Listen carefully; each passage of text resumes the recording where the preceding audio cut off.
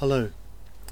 I've got a study shed in the back garden, and despite the uncertainties and knowing that a lot of people are going through hard times with the lockdown, one of the things that I've been able to do, being here more often now, is to be able to pop out into the garden and do a bit of weeding and sow a few seeds to break up my time of study. And it's been nice to be able to do that, and on my day off as well, of course. And so I've been having a lot to do with seed sowing and hoping one day for a good harvest. And this brings us to the next in our parables of the kingdom, the parable of the weeds in Matthew 13, and Joel is going to give us our Bible reading. Matthew 13:24-30. Jesus told them another parable. The kingdom of heaven is like a man who sowed good seed in his field. But while everyone was sleeping, his enemy came and sowed weeds among the wheat, and went away. When the wheat sprouted and formed heads, then the weeds also appeared. The owner's servants came to him and said, "Sir, didn't you sow good seed in your field? Where then did the weeds come from?" "An enemy did this," he replied. The servants asked him, "Do you want us to go and pull them up?" "No," he answered, "because while you are pulling the weeds, you may uproot the wheat with them.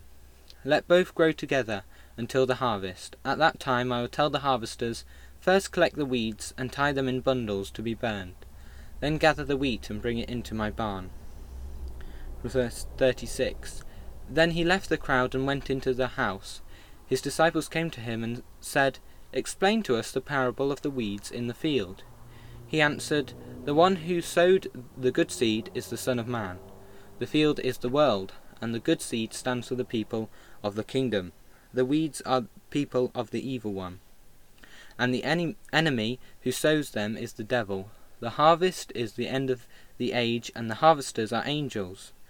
As the weeds are pulled up and burned in the fire, so it will be at the end of the age.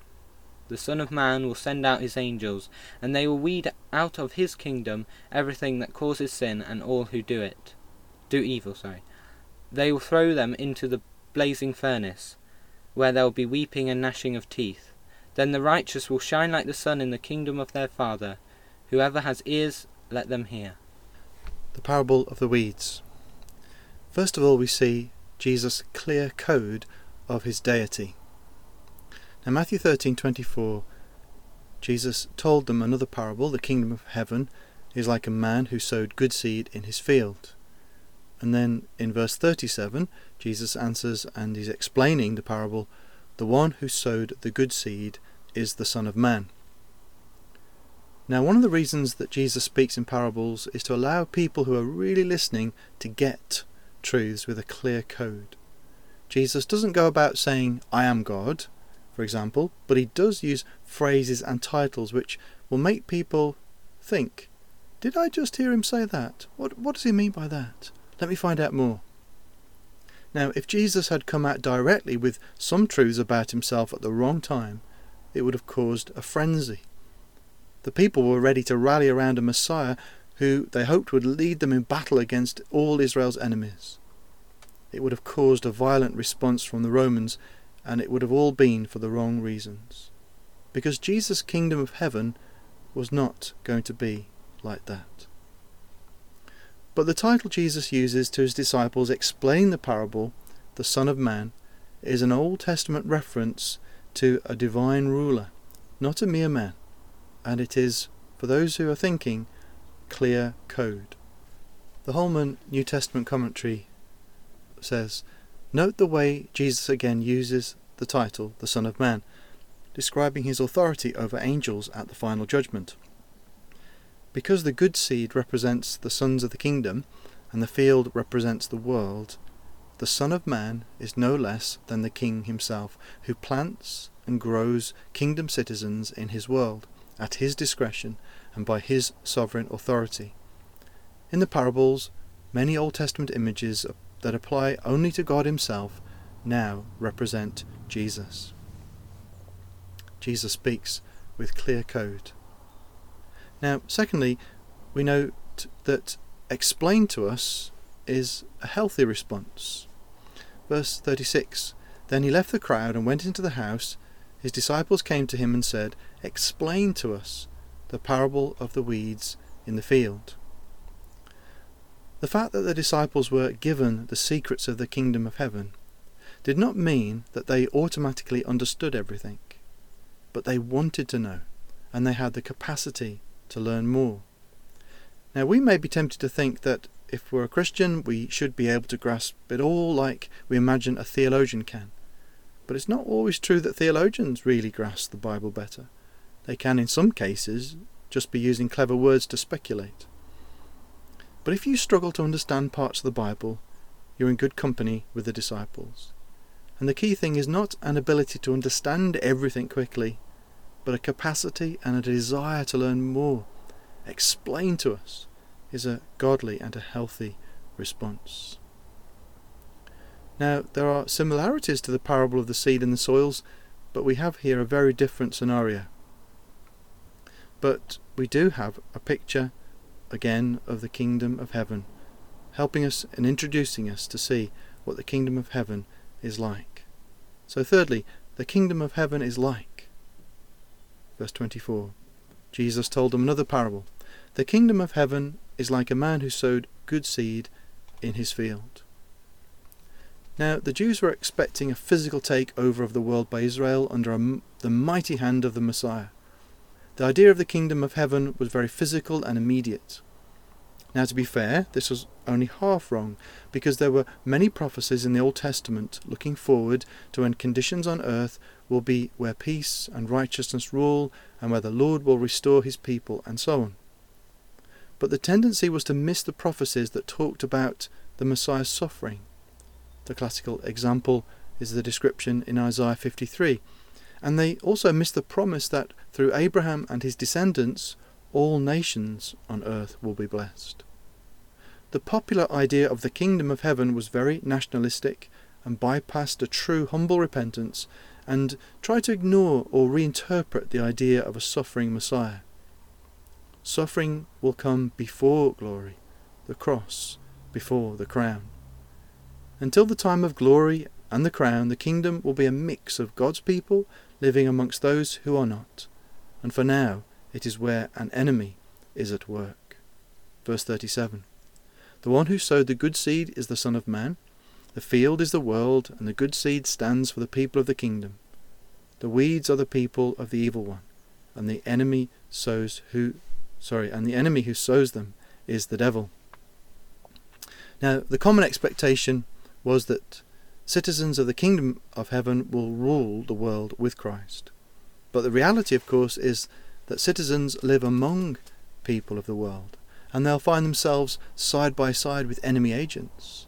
They will have forces opposing them until the day of judgment. And Jesus was very clear that to follow him would mean a real cost in this world. John 15, verse 18 to 20. If the world hates you, keep in mind that it hated me first. If you belong to the world, it would love you as its own. As it is, you do not belong to the world, but I have chosen you out of the world. That is why the world hates you. Remember what I told you. A servant is not greater than his master. If they persecuted me, they will persecute you also. If they obeyed my teaching, they will obey yours also. Notice that Jesus doesn't imply that every single person will hate us or persecute us. Some people of the world around us will seem to respect and come to believe the Lord, and even some people that actively behave as our enemies will become Christians. The Apostle Paul himself as a prime example. The enemy, the devil, is a reality that we need to bear in mind. 1 Peter 5 verse 8, it says, "Be alert and of sober mind. Your enemy the devil prowls around like a roaring lion, looking for someone to devour." We are, fourthly, non-secret agents. Non-secret agents. Jesus began his preaching ministry, "The kingdom of heaven is near." But it's not going to be a land or a zone where God's people are in and everybody else is outside. It's not going to be the independent Republic of Israel or even Christian land. It's not going to be a trouble or suffering-free zone. God's people are going to be agents implanted by God, living amongst everybody else. and amongst the general population there will be specific agents that the enemy has sown in the world. It's going to be a challenging mission, but the Lord is with us, and we have his weapons and gadgets to fulfill our mission. When we open our Bibles and read and pray and seek the power of the Holy Spirit, and when we learn together and support each other, it's like the spy going to the underground bunker with all the spy gadgets for the mission. Now, we are not to be secret agents, not intentionally. We'll be non-secret agents. We are to declare a message and live out a way of life that is radically distinctive amongst people around us, deliberately and openly. In practical terms, it's not going to be our world as such, with unbelievers as intruders. It's more going to feel that the world is still dominated by unbelievers and that we are the intruders. That's how it will feel in practical terms. 2 Corinthians 4 verse 4 talks about the God of this age, Satan, has blinded the minds of unbelievers so that they cannot see the light of the gospel that displays the glory of Christ, who is the image of God. We know the truth that the Lord is the one true God, and that the world is his and will be in practical terms one day. But his way is not a physical takeover of force or coercion, but a battle for hearts and minds, a battle to get across a message, and to give people a choice and a chance. For what? To become members of the kingdom themselves. The weeds can be turned by God's grace and the power of the gospel message. 2 Corinthians 5 verse 18 speaks of our mission. All this is from God, who reconciled us to himself through Christ and gave us the ministry of reconciliation. That God was reconciling the world to himself in Christ, not counting people's sins against them, and he has committed to us the message of reconciliation. We are therefore Christ's ambassadors, as though we were making his appeal through us. We implore you on Christ's behalf, be reconciled to God. God made him who had no sin to be sin for us, so that in him we might become the righteousness of God. And we don't give this appeal from a position of human might and strength. We are not like a superpower who has might, wealth and influence, offering inducements to the citizens of a poor country, inducing them to take on our values. It's not the independent republic of Christianity that is speaking from a position of power. Instead, it's an appeal from a position of smallness and apparent weakness. Churches and individual Christians scattered like refugees around the world in every nation, living quiet and godly lives, often misunderstood and persecuted. Nevertheless, they hold out an appeal of love from within the same world in which unbelievers live and dominate, and amongst whom are the enemy agents. We need to remember that Jesus wants us to be salt and light within our society, not to take power and impose Christian values. We are not to expect Christianized societies as the norm. We can rejoice and revel in our freedom to preach the gospel and have Sundays free to worship together, for example, but these, amongst others, are not our rights to assume or take for granted. We are not meant to work for a Christian state and make sure that the laws favour us. That's not what Jesus taught us, and here in this parable, it's not what to expect in this age. But there is, fifthly, the age to come. Our mission is to prepare ourselves for the kingdom to come, and to be actively recruiting people to our side. We are training for heaven. We're in the school of faith before we come to the holiday of heaven. And as we prepare for what's to come, we seek to turn and recruit as many as possible. We know that it's only a matter of time before the King returns to finalize all his plans, and it is certain that we will be in a transformed world under his good leadership. We are on the winning side. We have a wonderful future ahead. 1 Corinthians 15:20-28 tells us that there will be the resurrection when Jesus returns. There'll be judgment that will take place, verse 24, and then the end will come, when he hands over the kingdom to God the Father, after he has destroyed all dominion, authority and power. For he must reign until he has put all his enemies under his feet. The last enemy to be destroyed is death, for he has put everything under his feet. Now when it says that everything has been put under him, it is clear that this does not include God himself, who put everything under Christ. When he has done this, then the Son himself will be made subject to him who put everything under him, so that God may be all in all. So, all in all, we have a wonderful future ahead, but we also have a great rescue mission now. The people that we live amongst are in great danger. Now, imagine one of those disaster movies where there are a few people, just a few, who realise something terrible is coming. They've seen the evidence, they believe it, but they have great difficulty in persuading people around them to take notice. Most people think they are crazy conspiracy theorists, but people's lives are in danger, and so they prepare themselves and keep trying to warn others. Now, we are saved by God and we're safe. Something serious is going to happen for real. In Matthew 24, verse 30, Jesus says, "Then will appear the sign of the Son of Man in heaven, and then all the peoples of the earth will mourn when they see the Son of Man coming on the clouds of heaven with power and great glory. And he will send his angels with a loud trumpet call, and they will gather his elect from the four winds, from one end of the heavens to the other." It's very hard to explain a danger that we can't see. One of the difficulties about the COVID-19 virus is that most people are not directly affected. It's not an enemy that we can see, and we're going on what other people tell us, and the news reports, for example. Some of us have had a very real and tangible experience of it, but many other people are in lockdown and keeping themselves and others safe by faith. They believe the news and the reports of others.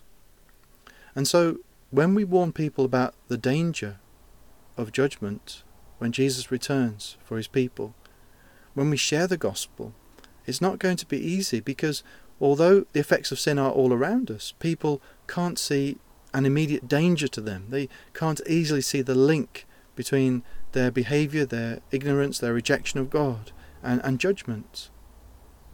But the Spirit of God can open their eyes, and we just need to keep on being faithful and live distinctive Christian lives. But here's a question for us to think about. When people look at your life and get to know you, would they get the impression that you really believe that there is a danger to be saved from? Do they see someone who is on a mission? Do you look like someone who is like the majority, living all for this age? Or do they see someone preparing for the age to come and warning others? Sixthly, we have the harvest.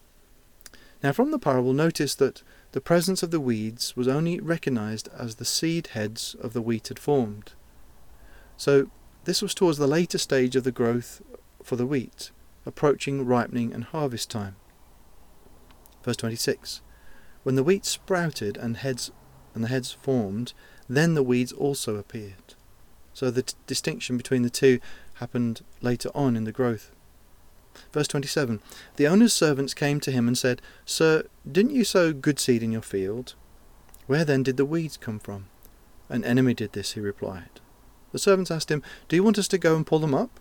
"No," he answered, "because while you are pulling the weeds, you may uproot the wheat with them. Let both grow together until the harvest. At that time I will tell the harvesters, first collect the weeds and tie them in bundles to be burned, then gather the wheat and bring it into my barn." Now, the enemy's weeds are not recognised by the owner's farmers till late on in the growth. And this reminds us that it's not always easy to recognise enemy agents. By definition, they are often covert. There are enemy agents even in churches. People who appear like regular Christians but are false prophets. Jesus warned about the possibility of, or the likelihood of false prophets. People with an agenda.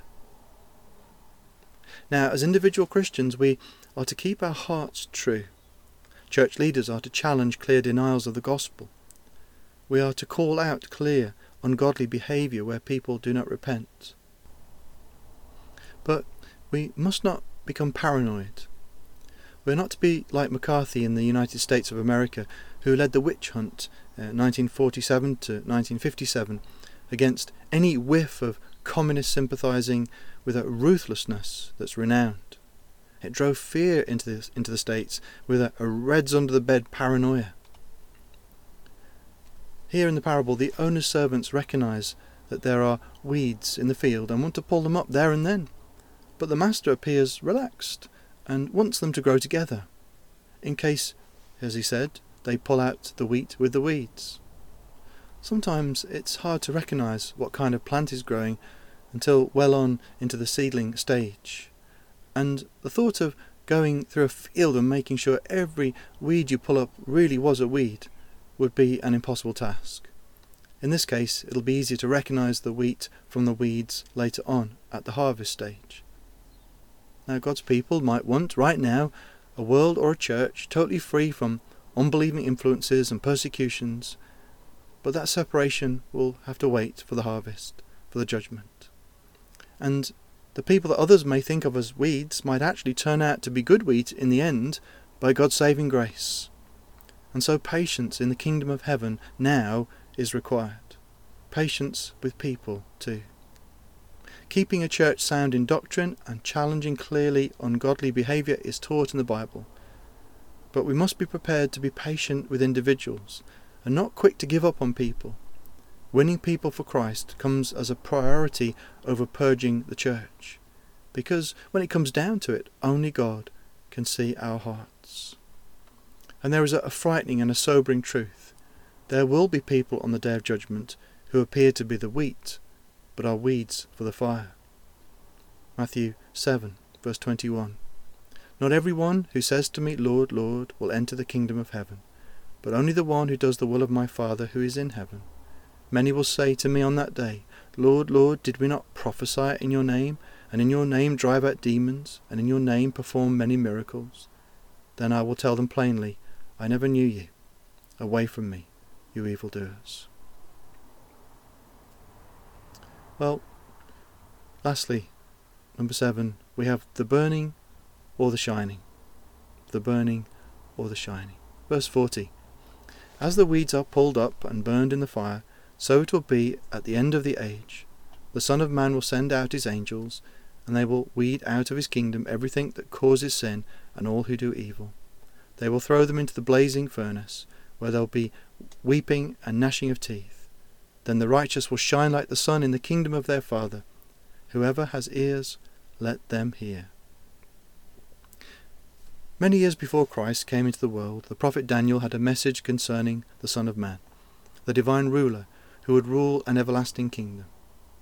Later on, Daniel hears words which Jesus uses in this parable and speaks of himself as that Son of Man who will bring these things to pass. Daniel 12 says, Multitudes who sleep in the dust of the earth will awake, some to everlasting life, others to shame and everlasting contempt. Those who are wise will shine like the brightness of the heavens, and those who lead many to righteousness like the stars forever and ever.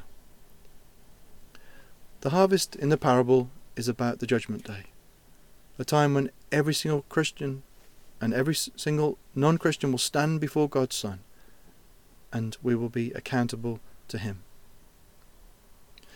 There will be gathered together people who cause others to sin, and everyone who has done evil. There will be those who are the righteous, the wise, those who have led others to righteousness. There will be the weeds, and there will be the wheat, 2 sets of bundles.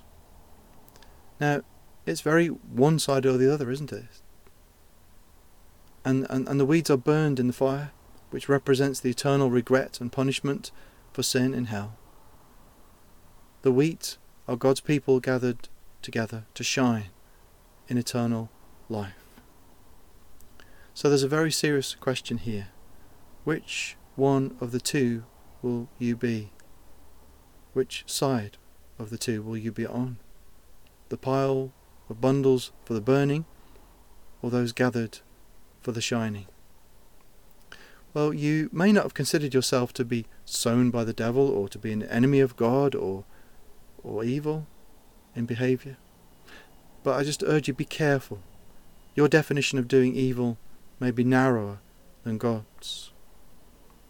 And as this is such a serious issue, spend some time, please, even for a short time, just to think through the 10 Commandments. Look up the Sermon on the Mount in Matthew's Gospel, chapter 5 to 7. Spend some honest time with your conscience before God and discover what God says is good and wise and righteous, and what evil is to him. Ask yourself the question also, why is a God who would die on a cross to save us giving us a warning that we can just ignore? If he went to such a great extent to save us, and he's here giving us a warning, we cannot ignore it, can we?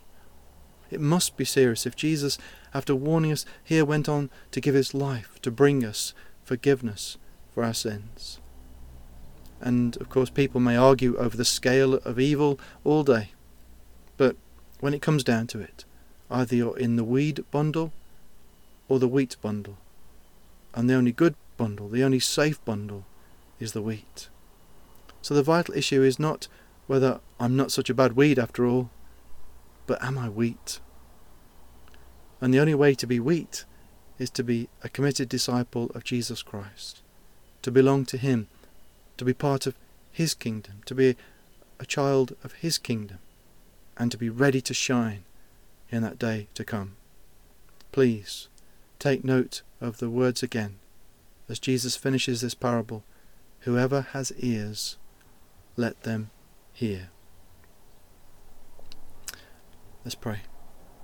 Heavenly Father, we've had some words from your Son which are very challenging, very stirring, words which maybe we are finding hard to grasp, hard to take in,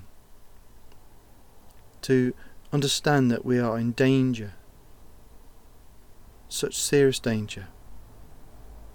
Lord, even when we look around the world and see things that are going on as a result of sin, we find it hard to see the link to an eternity cut off from your mercy in a place of judgment.